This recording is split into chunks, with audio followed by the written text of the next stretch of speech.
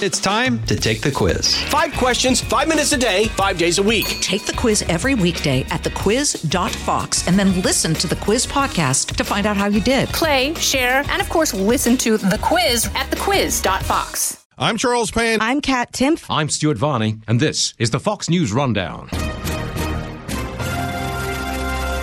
Tuesday, October 4th, 2022. I'm John Saucier.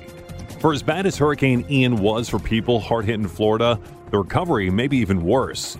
Parts of southwestern Florida have been turned upside down as people try to figure out what their next move is. People, though, are saying that they're frustrated that help hasn't come directly to their home yet. And part of that is because of how many homes were damaged and how bad the streets and electric are following this storm. This is the Fox News Rundown, Evening Edition. Precise, personal, powerful. It's America's weather team in the palm of your hands. Get Fox weather updates throughout your busy day, every day. Subscribe and listen now at foxnewspodcasts.com or wherever you get your podcasts. It's a major disaster in Florida where some people are dealing with floodwaters, others with no water, many still without power, and plenty with questions over how they ever are going to recover.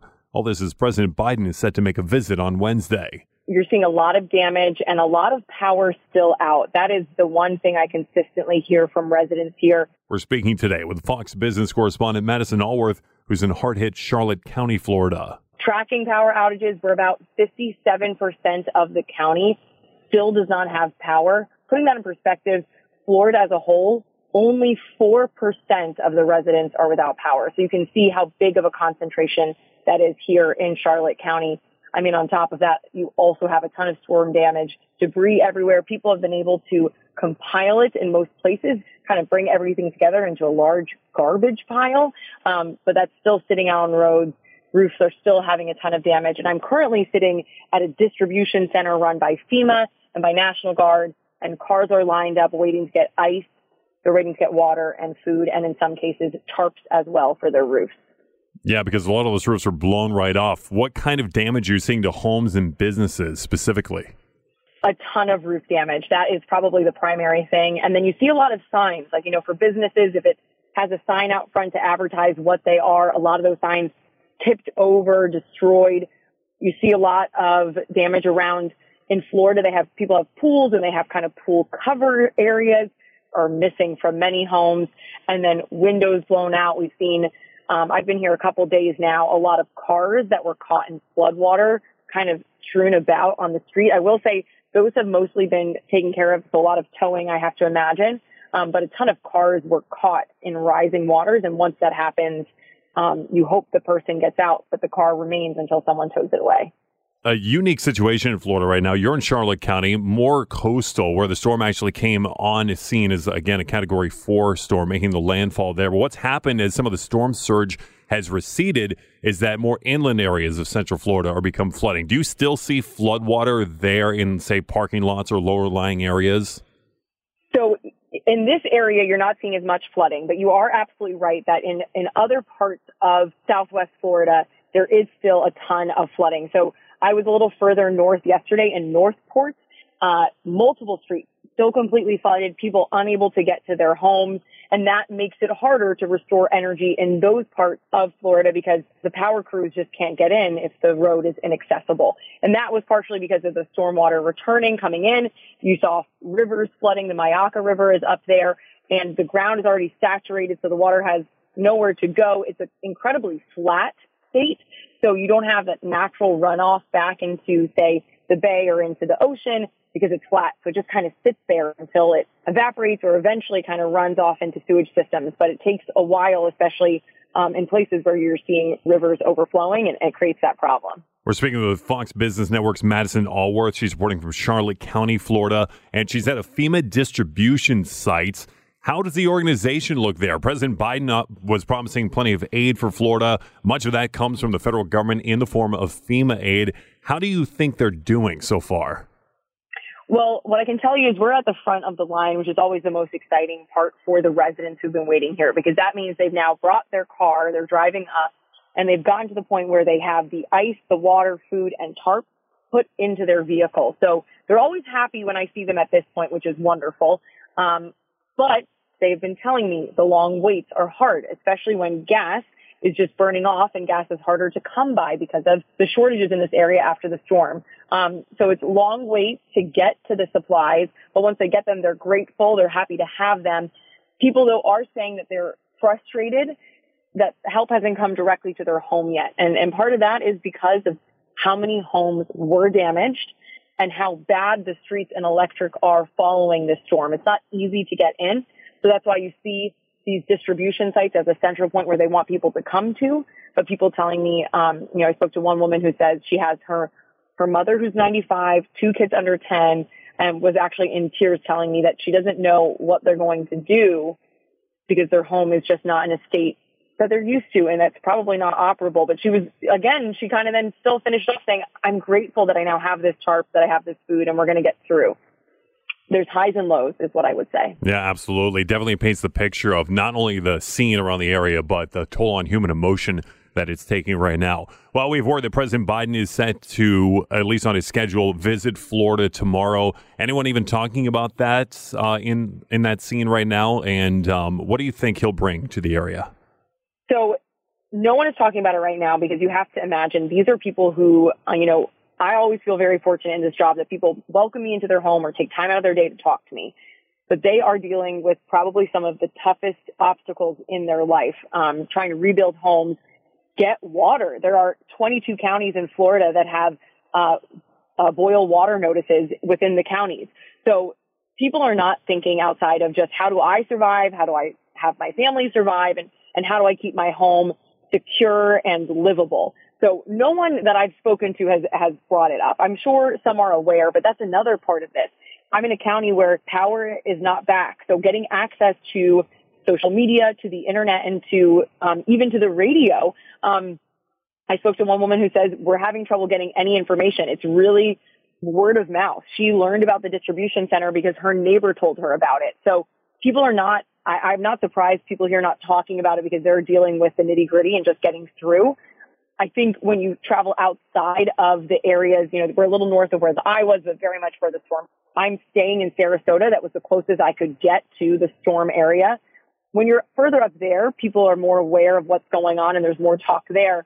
There's been a lot of focus on how non-political it has been up to this point between the president and Governor Ron DeSantis. But I have to imagine that might shift. We're over a week away from the storm.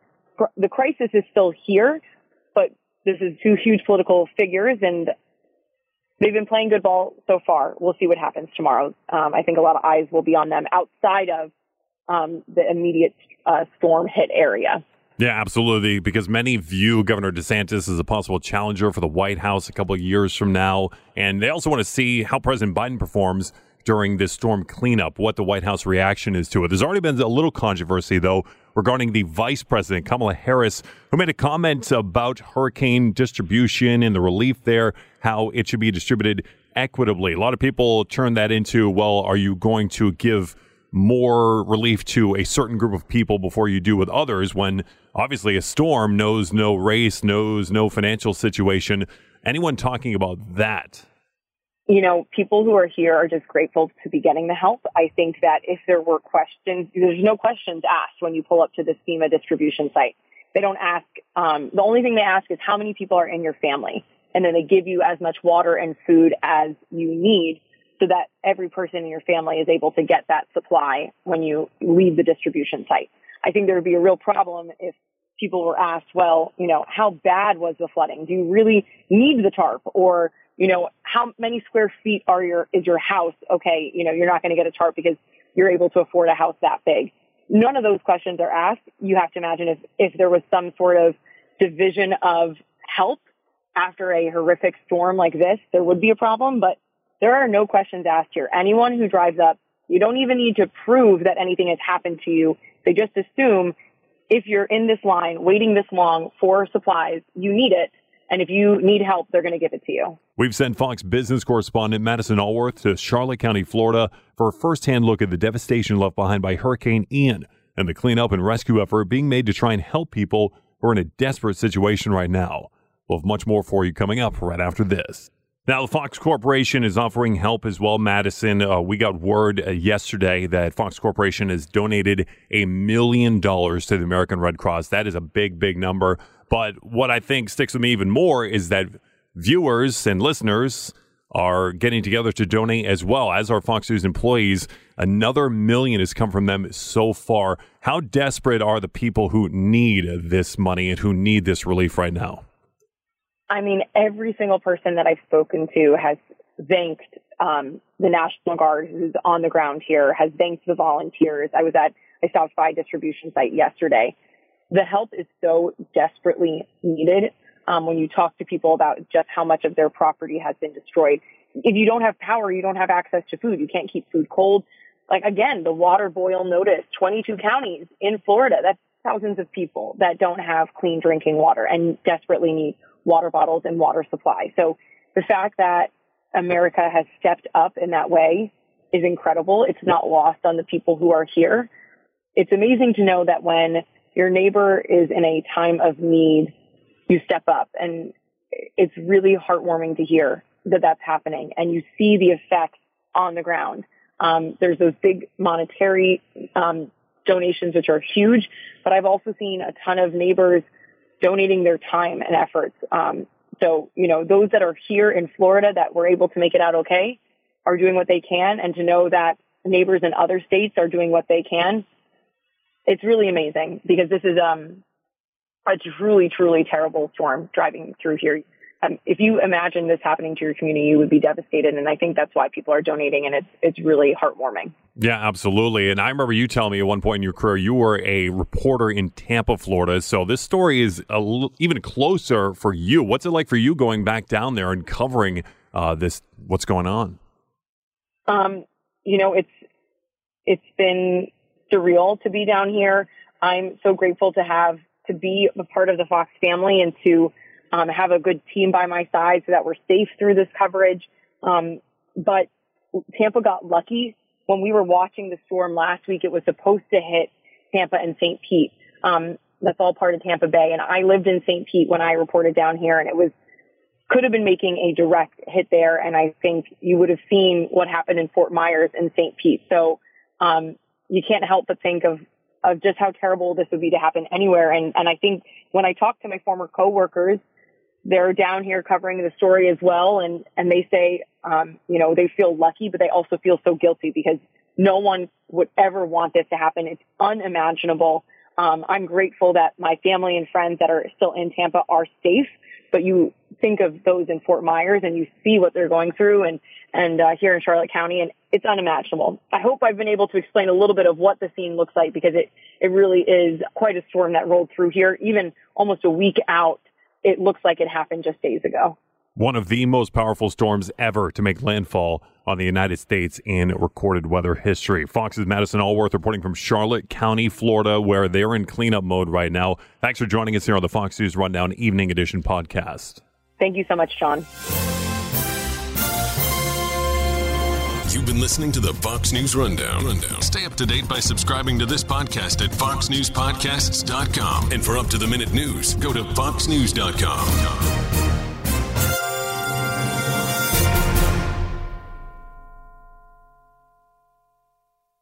Put the power of over 100 meteorologists and the worldwide resources of Fox in your hands with the Fox Weather Podcast. Precise, personal, powerful. Subscribe and listen now at foxnewspodcasts.com or wherever you get your podcasts.